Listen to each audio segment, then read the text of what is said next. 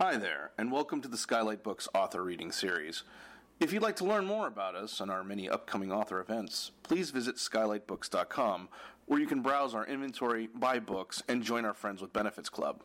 You can also follow us on Twitter, Tumblr, and Facebook. To speak to a real live bookseller like me, please call 323-660-1175. Thanks for your support, and enjoy. Hi. How did you guys meet each other? The first time we met was like in 2001, right? And I was working at a laundromat. You were there too. And he was doing laundry, and he gave me a shirt that was like Motley Crue, girls, girls, girls all over it. And he was like, it was holy, and he was going to throw it away. And he's like, do you want this? And I was like, yeah. And that was how we met, I think. That's the first time we maybe spoke. Yeah. Maybe. I think so. My memory is cloudy. And there was an open mic that happened there, and we did our laundry there and did the open mic with Diamond Dave, who I think one of the contributors is still in touch with Ryan, yeah? Diamond Dave. Diamond Dave, a classic San Francisco. Yeah, Diamond Dave. If you ever were in the poetry scene in San Francisco, what was the rest of his name? It was Diamond Dave Whitaker. Yeah. There you go. Yeah. And his son's name is Ooby Dooby. His son's name is Ooby Dooby. Yeah. Yeah. Just thought I'd put that out there. That has nothing to do with how me and Amy is. Just musing on the past in a way that's not interesting to anyone besides me.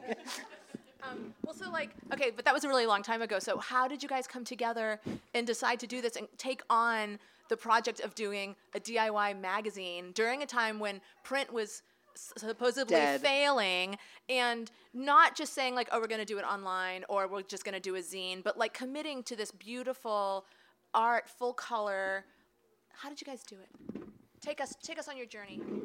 It was San Francisco, 2009 or 2008 or something, and I was like, had just moved back to the city, and I was trying to connect with people, and I really wanted to photograph trans men in my neighborhood that I lived in like the Mission District, and I photographed Rocco for it, and my initial idea was to like photograph guys and then interview them, so then there would be photographs, interviews, the trans guys could speak for themselves for like the first time in media, because there was like no place where I ever saw that happening.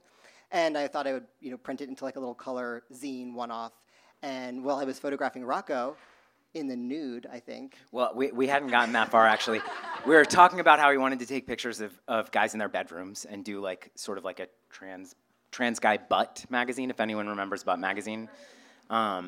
And I had been performing for almost a decade. Well, I had been performing for over a decade, but I had been on the stage as a trans guy for around a decade, and believe it or not, there weren't a ton of us at that time, and there was not really any kind of visibility of trans men. There's still not really much visibility in the way of trans men.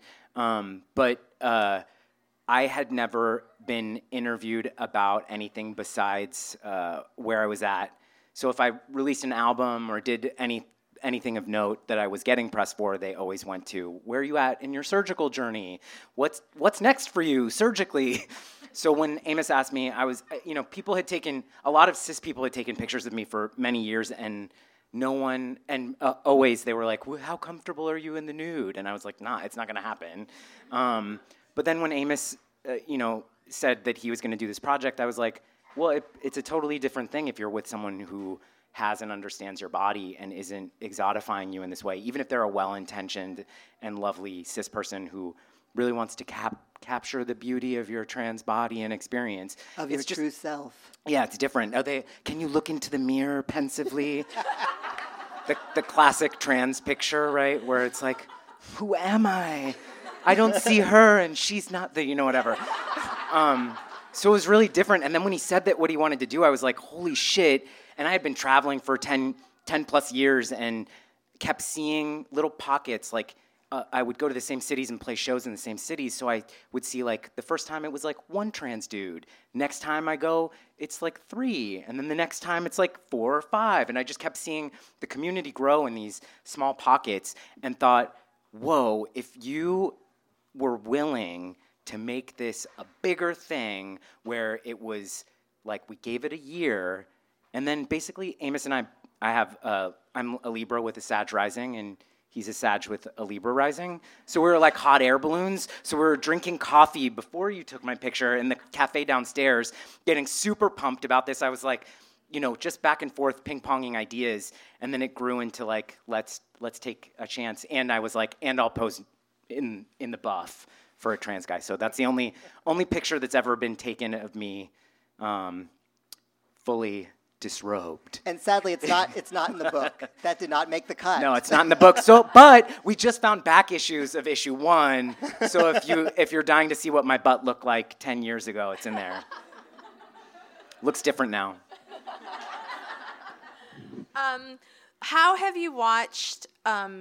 You're talking about Rocco a little bit about how you were seeing change in like trans communities while you were traveling the country a little bit prior to doing Original Plumbing. How have you guys watched? I mean, I know it's a big question, but how have you seen the trans male community change and culture change through the lens of OP while you guys have done it this past decade? Well, through OP, I think that just that being your lens, into right, like the way that we documented people, like through in the past 10 years, changing. I feel like we got more serious about it, about like the stories that we were telling and people that we were interviewing, because in the beginning it was very cheeky and fun. And I mean, that was the whole point of starting it, was to have fun, have a fun space. Like, let's not think too hard about it. Let's just like create this space and like take fun photographs. Celebrate our experiences, and like, let's pretend like we're in these teen magazines that we never were in. The ones that we read as kids. Like, let's pretend that everybody's like that kind of questioning in the beginning. And then I think as it got more visibility and we felt more like responsibility to share stories differently and have more people involved and not be a joke the whole time. I mean, it was never a joke, but you know what I'm saying? Like, it was less of a sense of, less, it was more, as the audience grew, I want to say that the first thing that I thought when you asked that question is language. Language has changed. It's expansive, inclusive, and ever changing. So I think like when we started this magazine, transsexual was not a bad word. It was, and I still feel comfortable calling myself a transsexual. And I know that that's unpopular, but that's my reality. It's closest to the experience. And at this point too, I don't even feel that. I feel like man of trans experience is also a term that didn't really exist in popularity at that time, and that's how I relate to my experience now. But the word non-binary was not something that really was thrown around. Transmasculine came around maybe like a year into OP. Genderqueer was the term that if you weren't, for folks that were not, that didn't identify as like trans male. Yeah. In the magazine in the early issues. So that changed, and then that sort of changed and broadened our representation a bit to be a bit more inclusive. And I think overall, I think OP kind of opened the door. That first year especially, it was just like a skyrocket. The first issue sold out before we printed it, to the point that PayPal shut us down because we weren't shipping anything, and they wanted proof that we were actually shipping what we were selling. So they halted us being able to receive payments for that first one, and we didn't have money to pay for the magazine, so we were like, fuck. Yeah, Amos pre-sales. That was it. We thought, we'll just pre-sell and it's no big deal. But PayPal was like, you have to prove it. And then Amos made these stickers that said "scantily clad trans" with a Z, and he had already had them because he was on tour with them. And then we sent one of those away to someone to prove that we were actually shipping something, so we could continue to get money for the magazine. Oh my God. But then we mailed them like a few weeks later. Oh yeah, the magazine did come out. It wasn't like a scam. We weren't scamming anyone. I think that it's more expansive, like sort of like just traveling. It was like more and more trans men started emerging, and I think in part that was about visibility and having options. And then another one was about access to care. So Harry Benjamin standards went away, and WPATH took the lead, and no more gatekeeping for trans people. So the trans community kind of grew in tandem, and so did our visibility in a way. I also want to know how you guys' friendship changed as a result of doing this project for a decade. Well, we moved in together for a period in New York, and that was funny because we've been doing the magazine for like 3 years at that point, and then we moved from San Francisco to New York, and lived together. And then there was zero boundaries about when we were working versus when we were like just being regular humans. So I remember like we would Which just we're wake still up- not regular humans. we would like wake up in the morning and be making coffee and then talking about, I don't know, maybe something that was going on in the world, and then all of a sudden, like the next sentence would be like, "What do you think about this guy for the next issue?" Or like, "What about this theme?" Or who? And like, I do remember that, Yeah, and it was of just course. there was like zero, like no boundaries whatsoever. Also, not only did we move in together, we had a very thin wall that separated our head-to-head beds. So we would joke that we'd like just carve a portal to open and be like, "Excuse me, late night." I've had an idea I'd like to share for a future issue. So now we have different boundaries. We both are settled with other partners. No longer each other's primary. Yeah. Oh my God, that's cute. How did you guys go? How did you go about selecting all of the different themes for each issue? I remember in the beginning we made like a long list of just themes that we thought we could tackle. I feel like I just lost the notebook, the original notebook that we were taking all the original notes in, but it was just kind of like fun. Like, what do people talk about? Hair. Yeah, the first sex, ones were like, what are trans men obsessed with? And hair. then- yeah, hair. Yeah, losing it, having it. Where does it grow? Do you get shoulder hair? Do you? How many chin no? hairs do you have Yeah, today? Exactly. What was Hey, like, YouTube. like entertainment? Like we just wanted to. I think we just were trying to figure out different ways to tackle different different groups of people. And I love a theme, so anything to pull it all together. Yeah.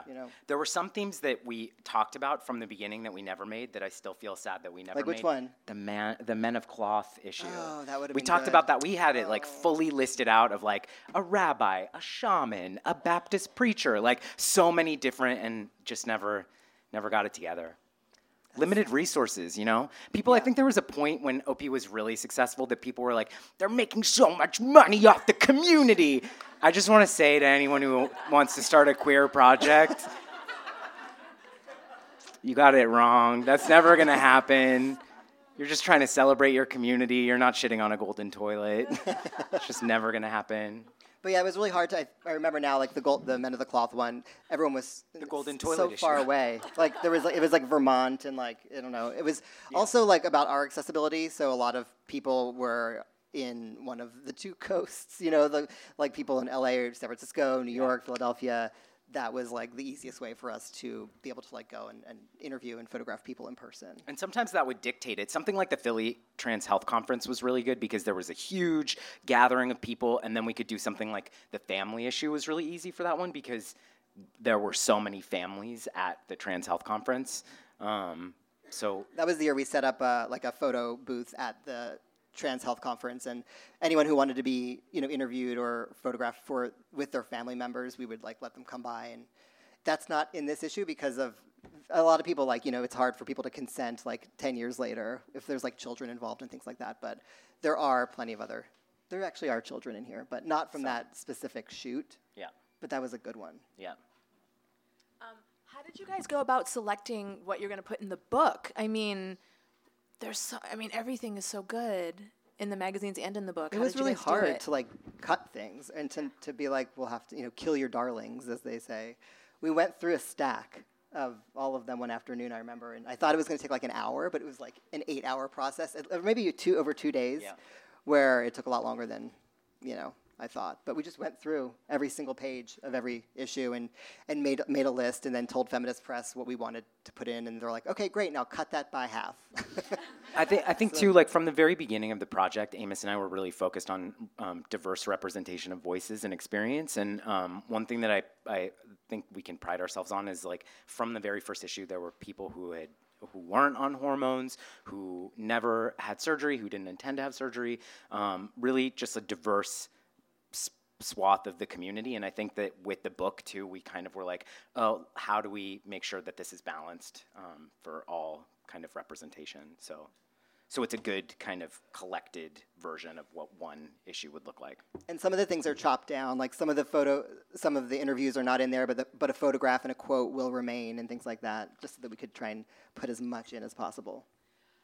How did you find everybody? It's like so mind-boggling, like the variety of people from like place. I mean, you spoke a little bit about like the coasts were helpful, but there are people also who aren't in the coast. Like, how did you do it? Where'd you find everybody? In the beginning, we did have like that a thing on our website that allowed people to submit to be models, and if they were like going to be somewhere where we were going to be, because we traveled a lot in the beginning, we would try and set up like a photo shoot very quickly. Yeah. And then just people that we knew. Yeah.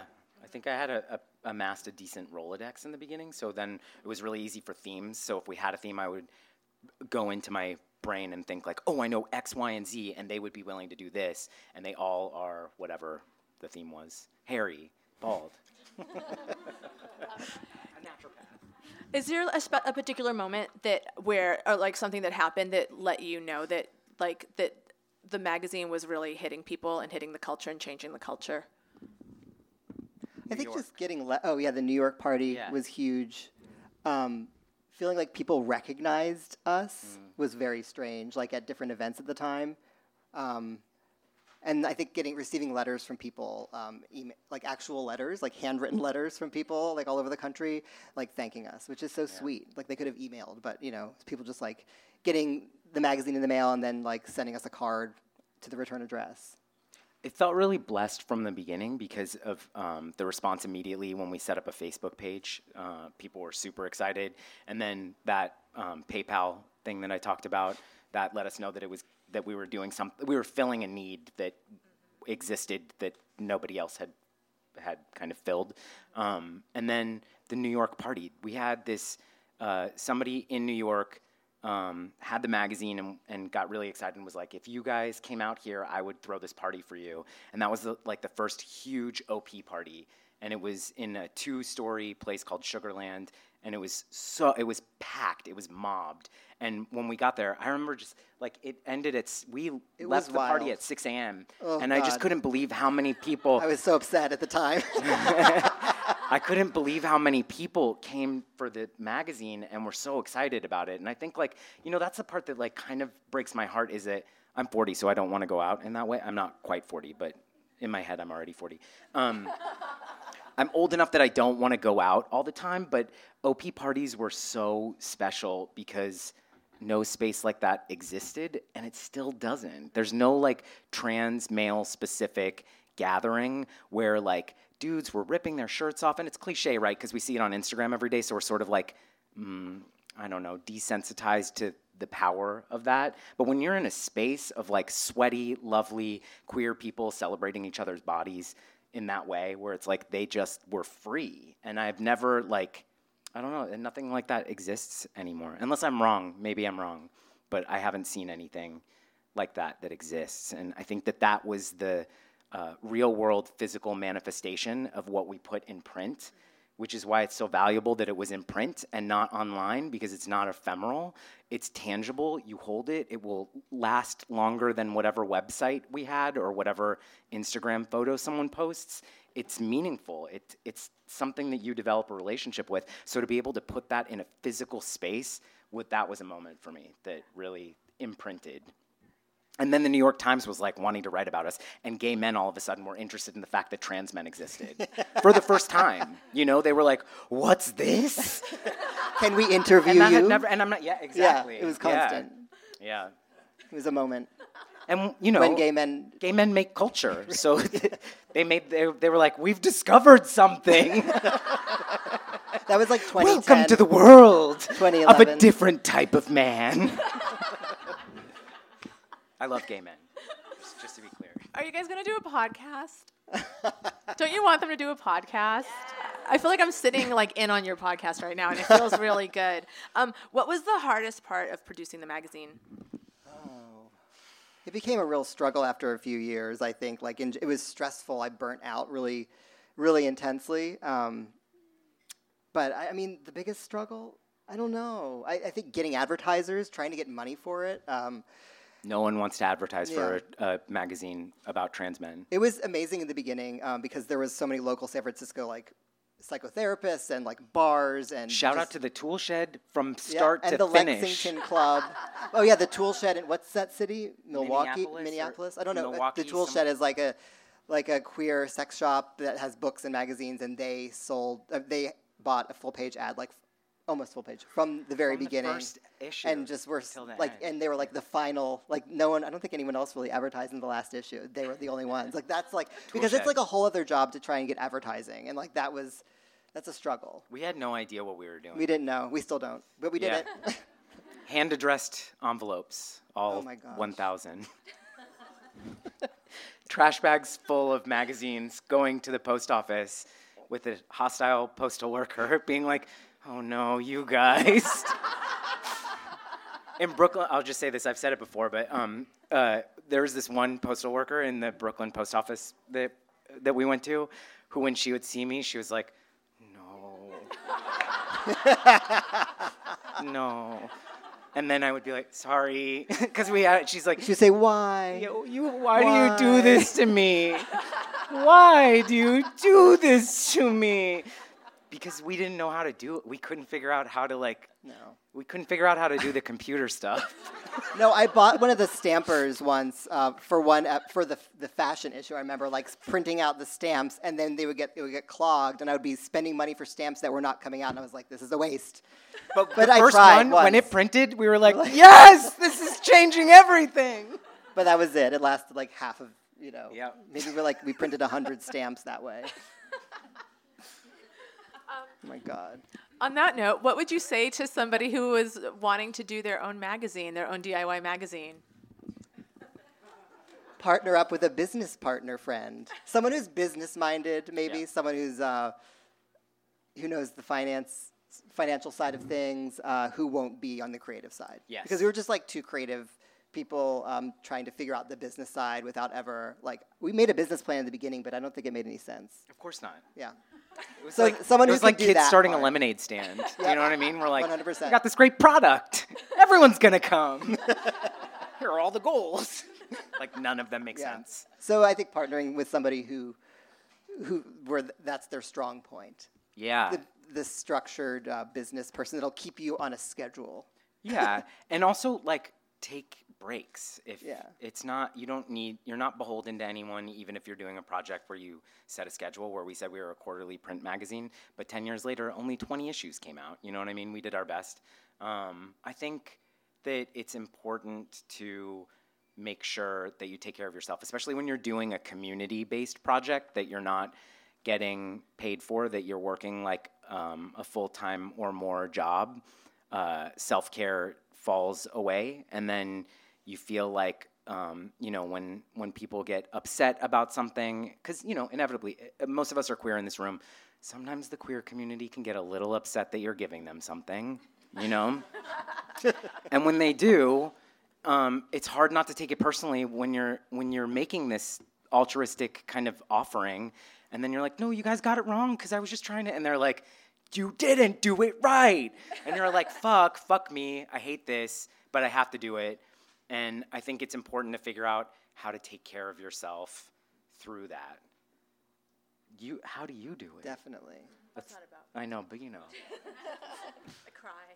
But I think that if you have a vision to do something, don't just do it. I think. So don't think too hard. Just, yeah. Yeah, we didn't think about it. We were just like, we're Not going to at do all. it. And we didn't have any obstacles that we could see. And I think that that's why we did it. And I think in general, the reason that I've done anything in my life is because I don't think about the obstacles.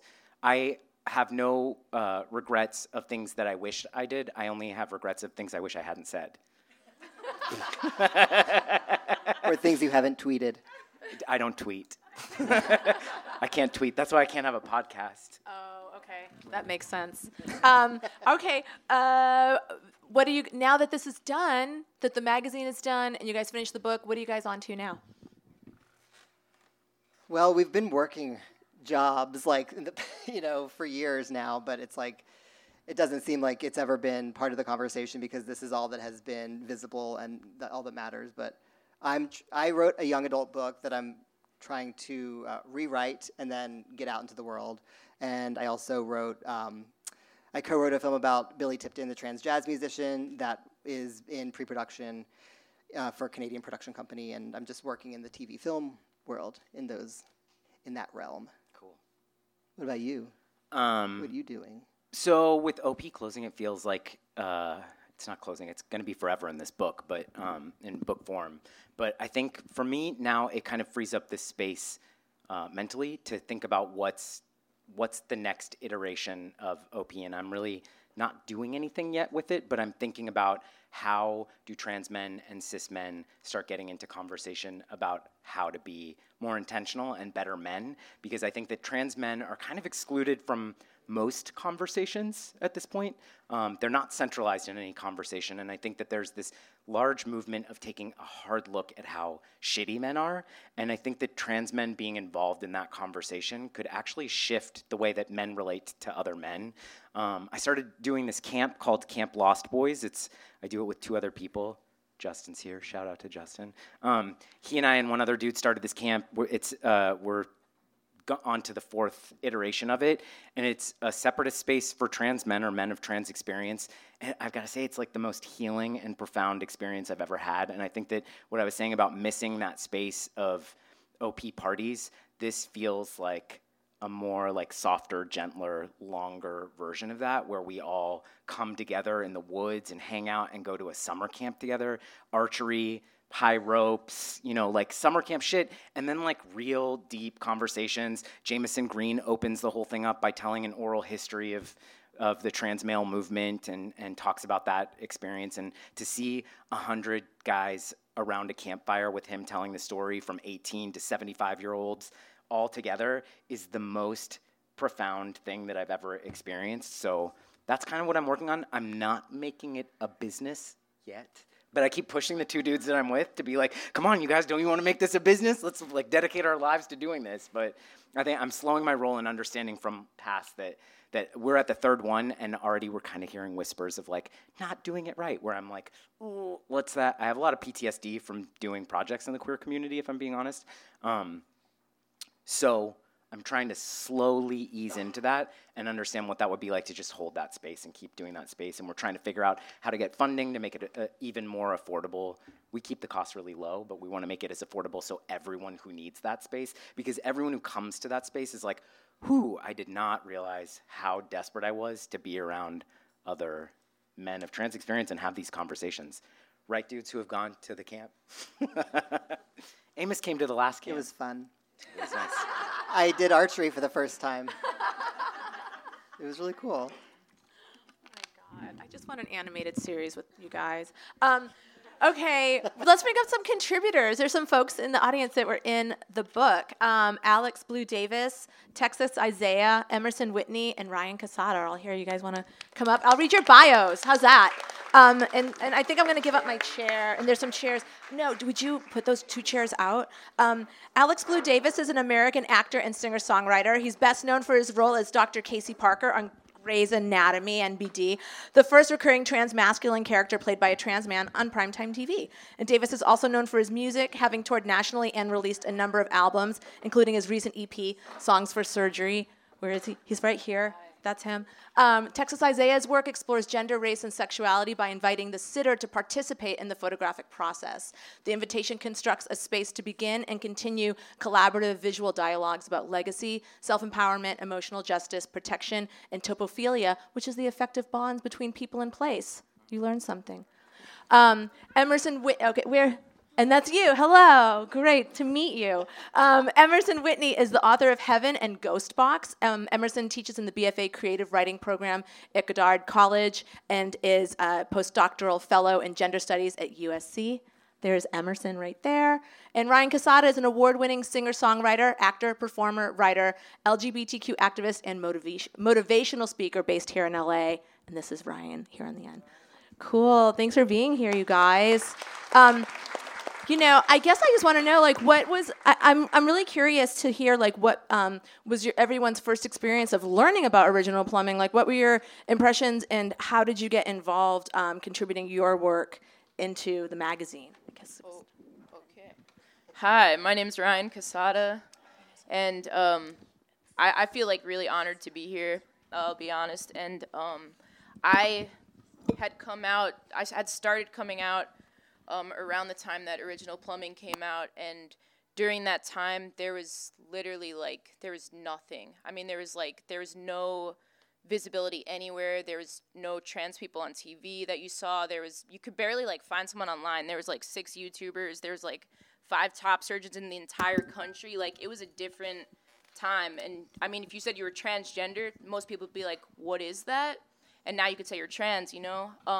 So for me, it was, first of all, I was a young teenager, and getting a copy of Original Plumbing was not easy to do when you're a young teenager. And I remember having the copies. I could still remember exactly where I kept them in my room so that, like, my mom would not see them and stuff. Like, and it was the first time that I actually got to see myself. And there's been, you know, the magazine has represented so many different types of trans men, and I think that was what was so beautiful about it, because for someone like me, I've never went on testosterone, and for me, I always felt included when I looked at the magazine, because it is so diverse. So definitely, like, pick up a copy of the book.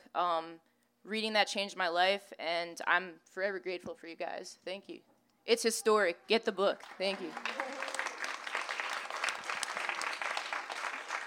Are we just going down the line? Is that okay?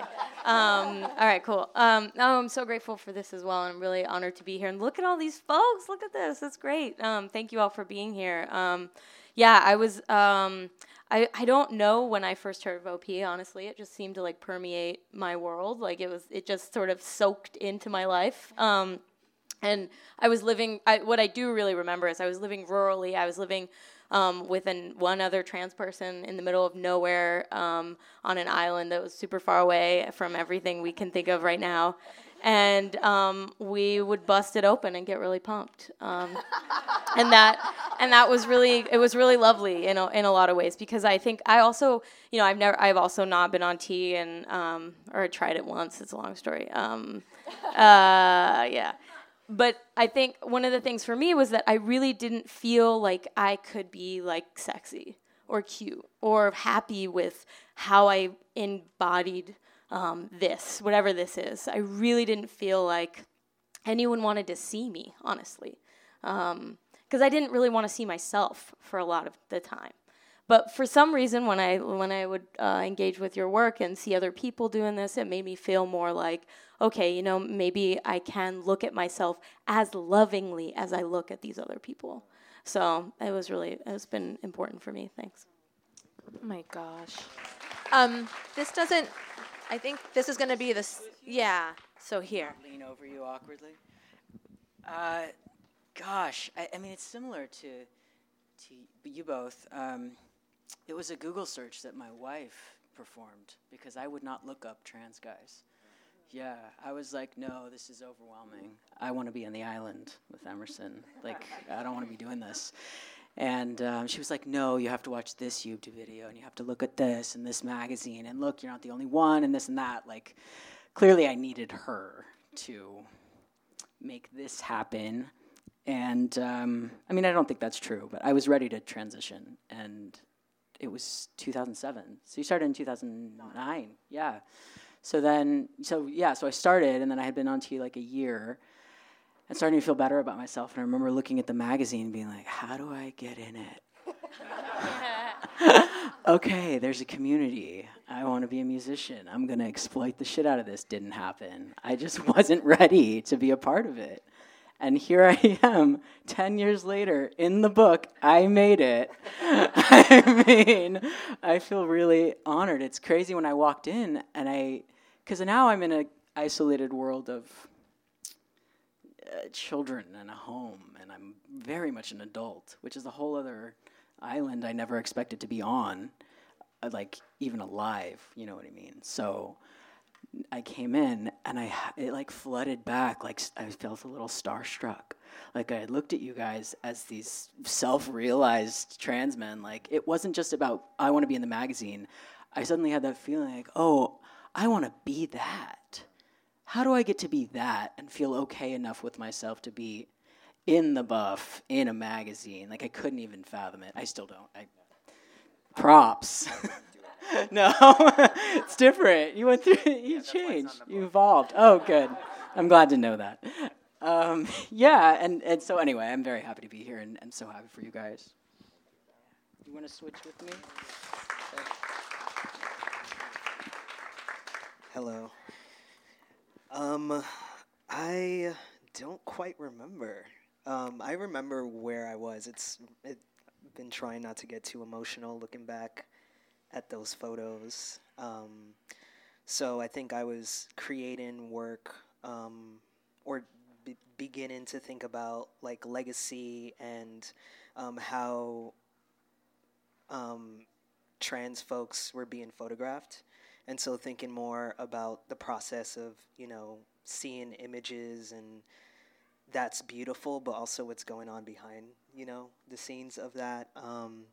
And I think I was just like, I was working on my first ever solo project, and I had just co-founded like my first queer and trans house in Crown Heights, Brooklyn. It was on Nostrand and St. Mark's. And, just really feeling so overwhelmed because I didn't have access to the language around how I wanted to exist yet. And so I was on Google a lot, on not LiveJournal, whoa.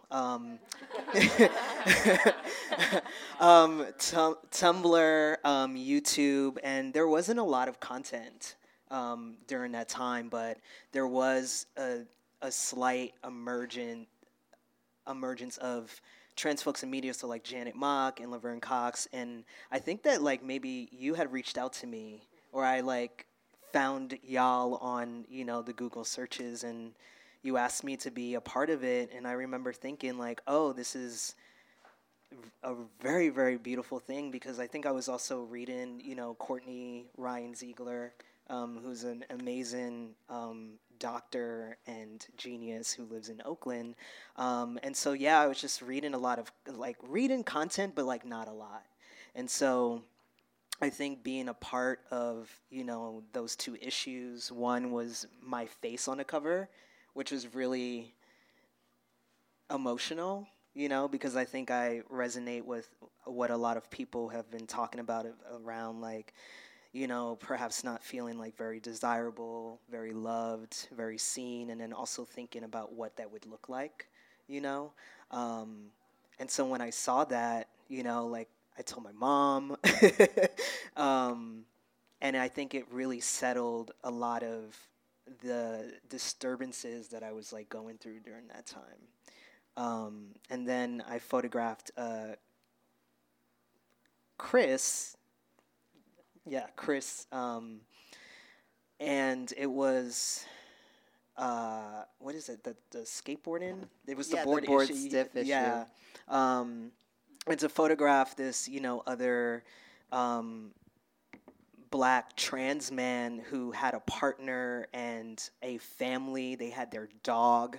I think that shoot made me realize the possibilities of family and community that I can obtain for myself, and so to be able to be a part of that process and to even think about, I think, also just my first editorial shoot, so to be able to think about how I can contribute to, the legacies of trans folks in photography, and how, I was kind of chosen to be brought in to be a part of this very beautiful entity, really changed my life and very much pulled me out of the deep sea of what it really feels like when you are coming into yourself and when you're falling into your body, and how beautiful that is, but just how much just shit comes with that because of just the world that we live in. So thank you so much. Truly, this is very beautiful. Yeah. Thank you. My God, you guys. Tears. Tears up here. All right, we have time for some questions from the audience. Yeah?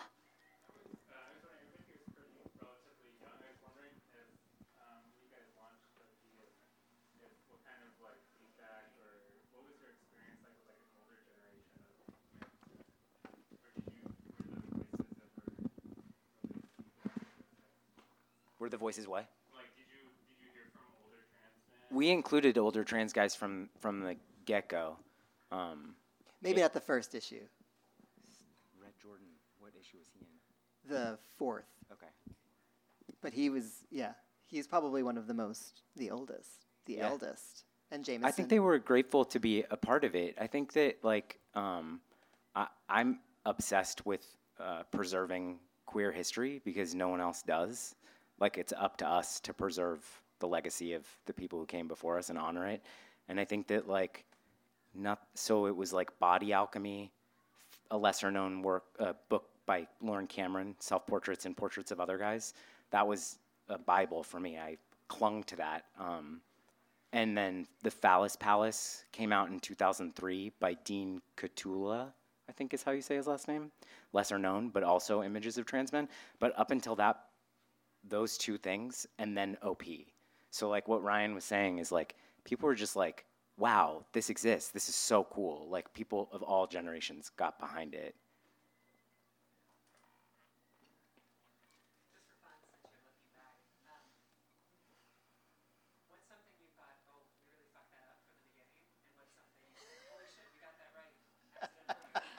The mailings. Oh my God, 100% the mailings. We never did that right.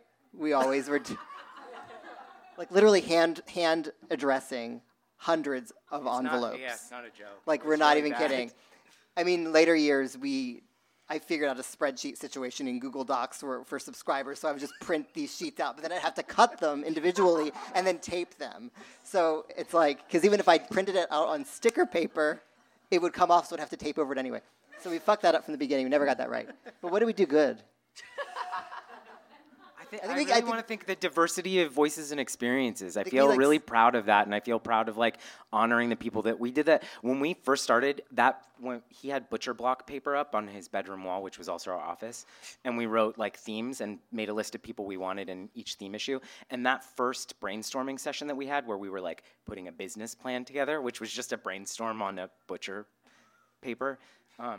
We said the hero issue, and that was what we were working towards. And I think that like. We knew that we couldn't release that the first year because, like, what is this? The hero issue, right? So we wanted to work towards that. And then it was right in the middle. Yeah. Yeah. We like honored Lou Sullivan on the cover. Janet Mock is in there. Kate Bornstein's in there. Jameson Green. Photos by Catherine Opie of all the a bunch of trans men that she photographed. Old FTM international newsletters that we got the entire archive for because it was sitting in someone's garage, and now it's sitting in my garage. No, it's in my closet. I have a box of it too. Oh my God! Okay. So it's scattered. We need to donate that. We need to archive it because we offered to archive it for them too, and for the same reason that we left some things out of this, people don't want that disclosed. But to have those like one-page leaflet printed, it was so cool. Yeah, I think we did a good job of preserving history, and then like accidentally made history. Yes. Yeah, it being history.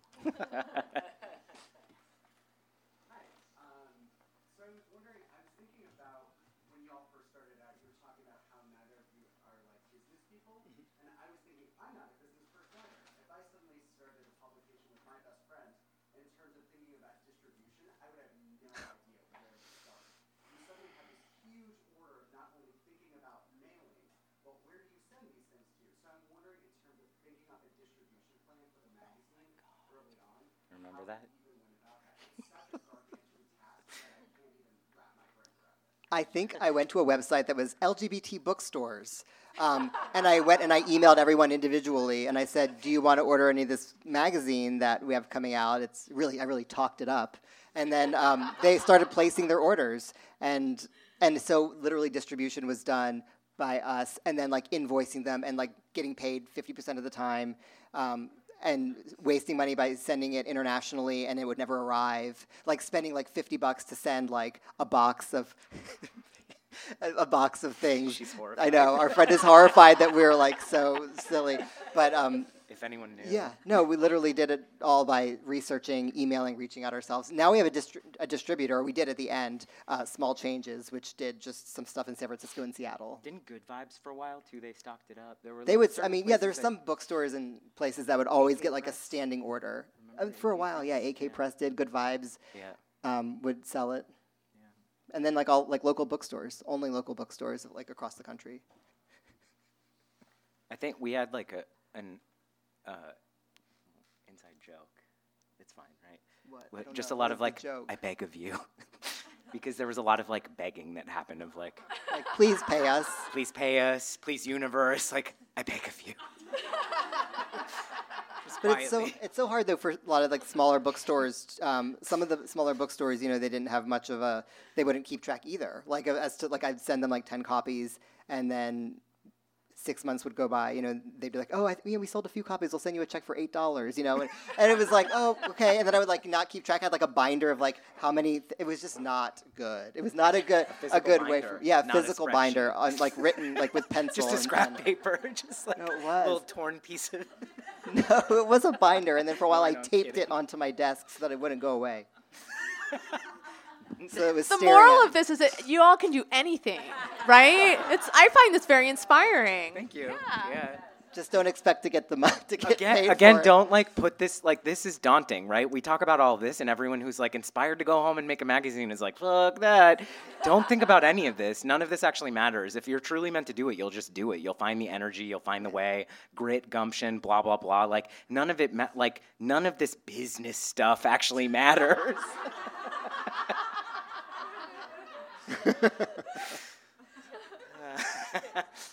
Did we answer the question? For all of you who have been in the magazine at some point, I'm wondering what the difference was when you had Rocco and Amos doing interviews and photos of you than other experiences you've had with people that were not trans men doing those same sort of projects with you.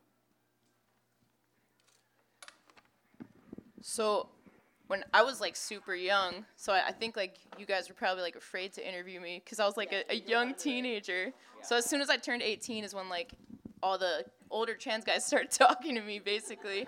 But I remember it was right after I turned 18, I met you guys in real life at the Philadelphia Trans Health Conference, and I was giving the keynote speech that year, and you guys came. And like to me that was like, that showed me like, wow, like to me you guys were like, like I was like, oh my God, they came to like hear me speak, it was like cool. And then you took my picture, and I wrote something for it years later. Like I think I was maybe like 21 at the time, but it was something I wanted to be a part of like so badly, but I was like not old enough to be a part of it. And even just like I showed up at the OP party in Philly, and like I was trying so hard to get in, and like you tried to get me in, and they just like would not let me in. Like I like made my mom like, Mom, please like tell them I won't even drink. Like it's fine. There's other people who aren't overage too. Just let them yeah, they would not let me in, but the security guy. So I never got to go to any of the parties because I was too young. But for me, like being in the magazine, I just had a photo like my chest with my scars showing and stuff, and yeah, and it was just it felt, I don't know, there's nothing like it that was like altered. I wasn't worried about that. It's just like, and I've been in the media a little bit, and definitely like, I mean, my first experience was like on Larry King, and like the interview was called The Secret Life of Transgenders in 2009. So, and I mean, even just like a few months ago, the New York Times were like, asked me if I had bottom surgery, and I was like, why do you need to know that? Like, so it's just like, that's the type of like, it's still going on today. Like, we still need to like educate people. And I like, for me, I take that time, like, I told them like, hey, don't ask trans people this, and like, maybe I might lose that like interview, but like, who cares? Like, educate someone first, and like put the community first is like always been my thing. So, and obviously like Original Plumbing has always done that, and that's like, a lot of respect for that. So, thanks. Should we do this again? You want me to go? Do you guys want to go? Okay. No, I'm okay. All right. Yeah. There's so much to say about this, actually. I think a lot about trans representation in media, and actually at the time that I was in the issue, I think, or maybe it was a little bit later, but it was around then that I was doing the thing on the island I was talking about. I was interviewed by this dude from ESPN because I was literally reporting on children's sports. That was my job. I was a reporter. And I was on this island reporting on children's sports. And the guy from ESPN was like, transgender's tipping point, like really, really so into it and wanted to know all about me and all this stuff. And it just, it so regularly feels, of course, exoticizing and fetishistic and really boring, honestly, super boring.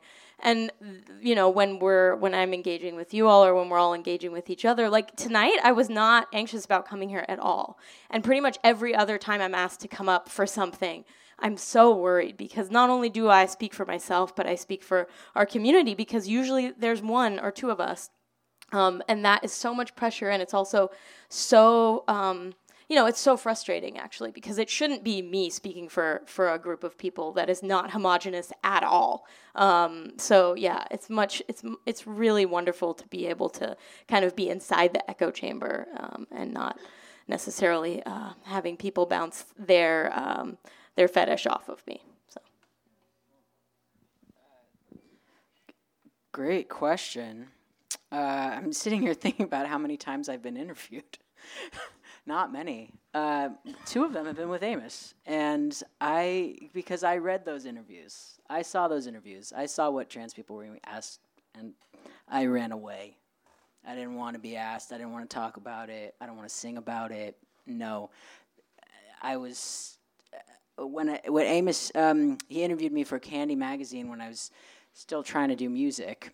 And, I'm doing it now, but I took a big break to study acting. Because I just needed to kind of work at a retail place, walk my dog, be a guy for a little while. So I actually was stealth for quite some time. And even though I had presence online, nobody was calling me for an interview. So when I met you, that was right before I went into hiding. And, it wasn't really, I was here, I was in LA.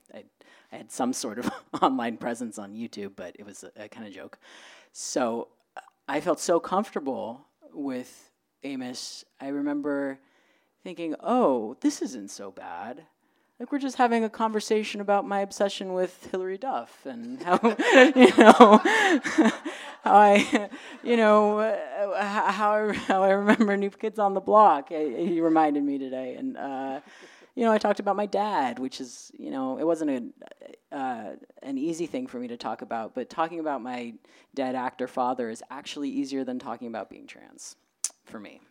So I could roast chat with you, and I don't even know if you asked me any trans questions. I don't think so. No. No. There was nothing really. Because it was a trans magazine about how people in the trans community are people. What are they into? What do they look like? What do they like to wear? Like, what do they look like when they are themselves? What do they want to show the world? Like, it's not. There wasn't analyzation about it at all. So that made me feel better. Like, if I decided I wanted to be in entertainment, I would just call Amos and be like, hey, I have to do an interview for this magazine. Will you do it with me? And since then, I feel like I am growing up at a time where now it's safer to do interviews with people. I feel like people like Amos and Rocco laid the groundwork for what it could be to interview a trans person, what the proper way to do it is, how to respect a person and ask them the right questions. And this interview was just so fun. I got to talk about how I survived, and how my life is happy. Like, what are the great things that happened and how I got here, not what my body looks like Ryan said. So I am excited to. I did want to say I had a director say to me, "I'm so excited you're in this," and this is right after I did the interview with you, and right when I decided I'm gonna go work for Forever 21. Like, I can't do this anymore, and I'm gonna PA at a reality TV show.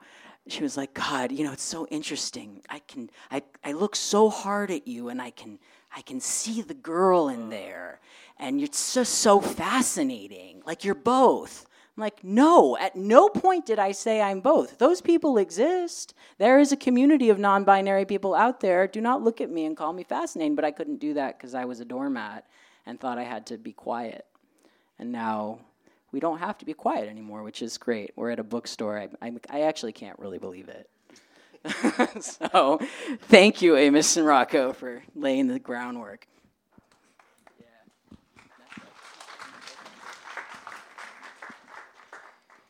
All right. I think you were the first trans person to interview me, that first one, and I thought it was amazing because it was just about the work that I was making, you know? And so it allowed me to think about more of the work I was making instead of like the way that I was thinking about my body, which isn't a bad thing, but I think I was just kind of like spiraling out at that point. And it also set a precedent of how I should be interviewed, you know? So I think, and I do get interviewed a lot, so, and I'm kind of a fire mouth, so, so, you know, I do get asked questions, and I think that when you first interviewed me, it gave me the agency to just say no. So I tell people no, like, I'm not going to answer this question isn't appropriate, or this question is boring, like, can we talk about this? So I feel like I take ownership over my interviews because of being interviewed by you in a way that made me feel like a person, like a creative person, that I didn't have to discuss my work about, you know, and have it tied to these things that, you know, people want them to be locked inside of, you know, and it just like allowed me to have, you know, like I said, more agency around how I'm being interviewed now. And I think that interviews are shifting a little bit. You know, there are, you know, more queer, not that many trans folks in, you know, higher positions, you know, within magazines, but I feel like that is shifting, and that's allowing people to just be a little bit more intentional about how we talk to people, about what they are doing in the world and how they are existing in the world. So yeah, you were my first. My first interview, yeah, so I appreciate it. Thank you. Sit here. Just Okay. keep that seat.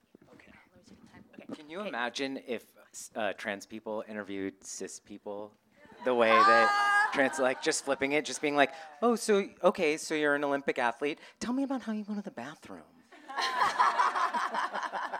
Anyone who's a journalist here, I know there's a handful of them who are trans.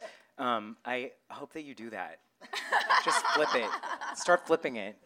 How does your mother feel about your gender identity? Oh, you wrote a book? That's so sweet. There are more questions? Or, Well, yes. Oh, hold on. There's somebody who hasn't asked already, so yeah.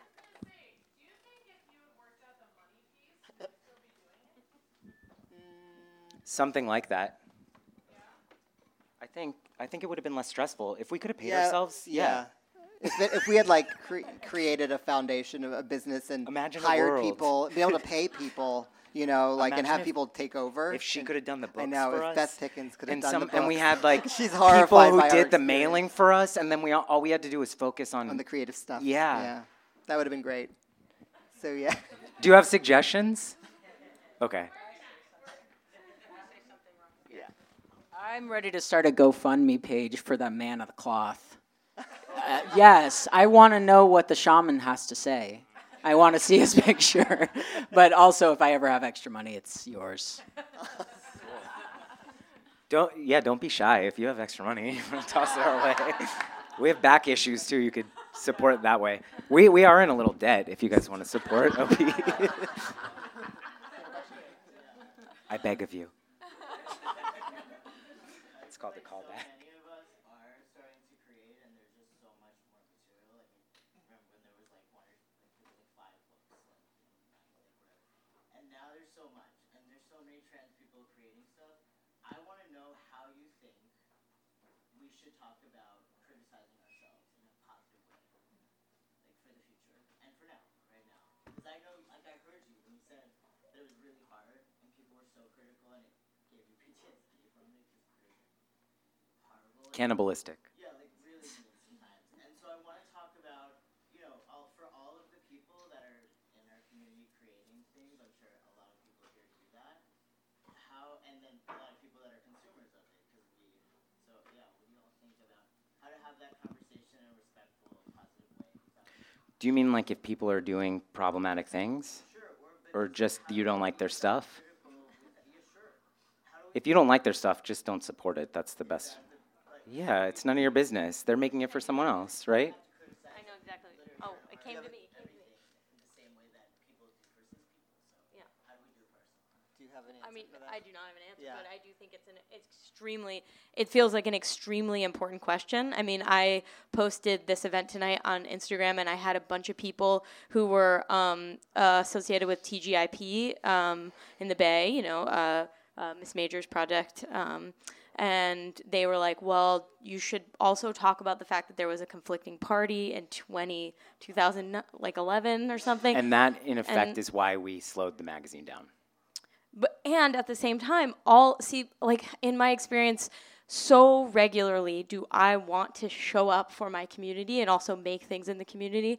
And at the same time, I recognize all the access I have as a person with the skin color I have, and as a person who, is mobile and all of these things. I do live with a disability, and I can make a whole list of other things that I have that limit my access too. And we all actually occupy those positions. Most of us in this room occupy a dominant and a targeted position. And to be able to think about the ways that we interact with both all the time is so essential.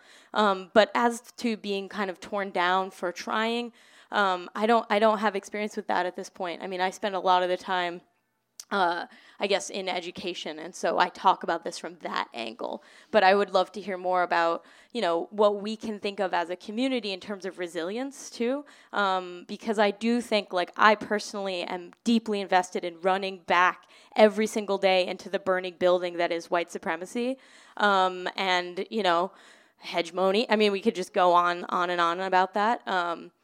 And my commitment to that will sometimes put me on the firing line, but that's okay for me. I want to just say to what you're saying about there's an abundance of stuff. Great. The more, the better. And if it doesn't speak to you, make something that does. And don't be afraid of other people not having it not resonate with them. Then it's not for them. And that's okay. And I think as long as we're not harming someone, there's a difference between making something that maybe triggers you, and then maybe honor your trigger and figure out what it is and turn inward, turn to someone who is your community. Call someone in, have a conversation. Why did that happen like this? There are so many ways to have a dialogue, but call-out culture is so pervasive and so damaging and damning and creates the PTSD that I was talking about because there's no actual desired outcome other than to just shut you down. And if someone's trying to make something, that's incredibly vulnerable. So any queer person who's making something is being vulnerable. Anybody who's making something is being vulnerable, but particularly if you come from a marginalized community, if you are a marginalized person, if you're intersectional identity and you're putting yourself out there like that, that's so fucking vulnerable. And to have strangers attack you for doing something, expressing your reality is basically all we're doing when we're making art, or trying to translate it to other people to be able to relate to see, do you feel this? I feel this. I'm not alone. I don't want to be alone. And then have the vultures come and pick at you, and they're not doing anything, right? They're not making anything. They're just making a mess of you offering this, piece of your vulnerable self. So I don't have any time for critiques. There's no critiquing. I'm not in a museum. This isn't in a museum. This is an offering to a community that has very few offerings. If it doesn't resonate with you, I'm sorry. I hope you make something that does resonate with you and that you put it out into the world and not just as a comment or a DM.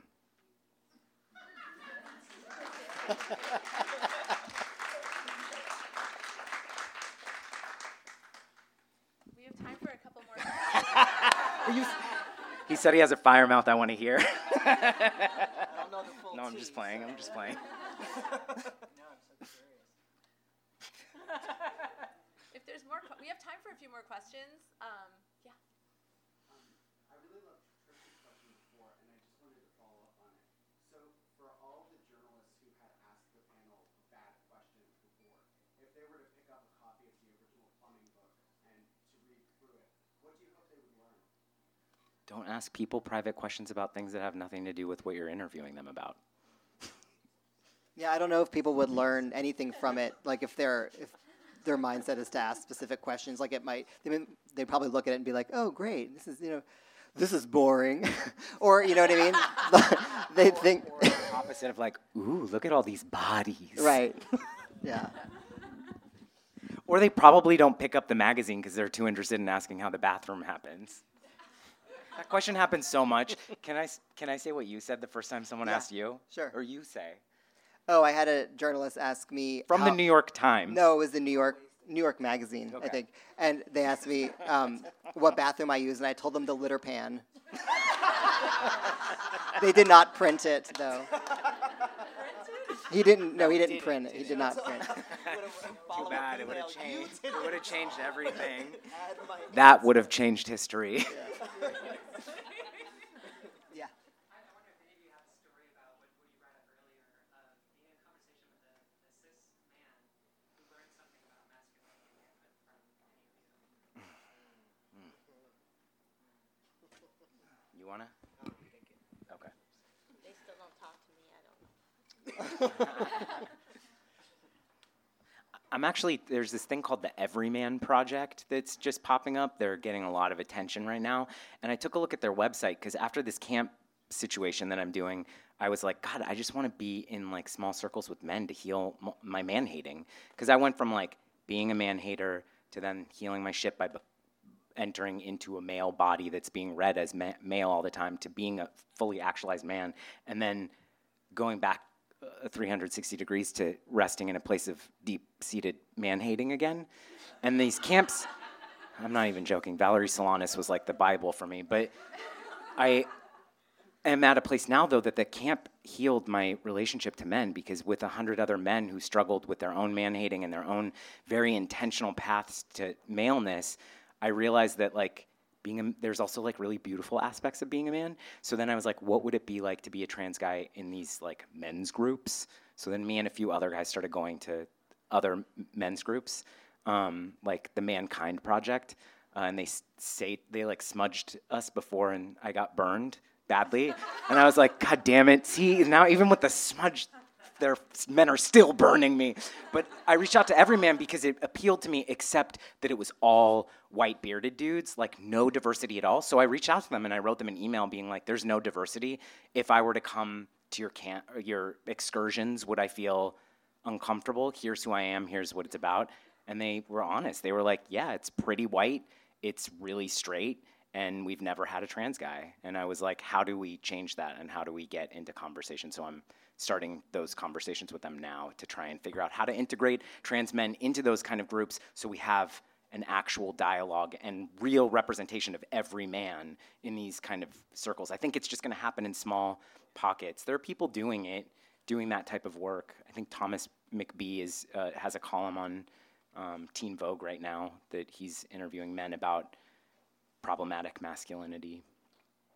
I think it's just more of us like going there. And sometimes this might be an unpopular thing to say. I'm known for those things, I guess. But trans men are often like asked, like, okay, you're a man now, so please be quiet. Your voice isn't necessary in this conversation, which is it's a thing that happens. And in those moments, I think if that's true, and that's in the queer community, if that's true, let's take our voices to a community that could use them, and it could be beneficial, which is to cis men spaces. Like if we, as men of trans experience, bring our voices into that conversation, that's gonna change things. It would be uncomfortable as fuck, but. I think that's all for our question and answer, and then we're gonna have a signing and a milling about and making new friends. Can we clap for original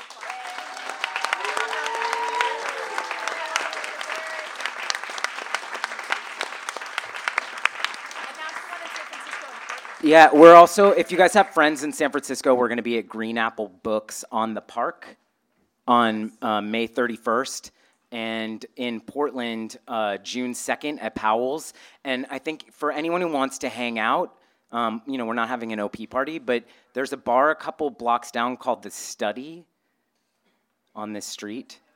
Yeah, let's all meet there if anyone wants to hang out. Let's take over the bar.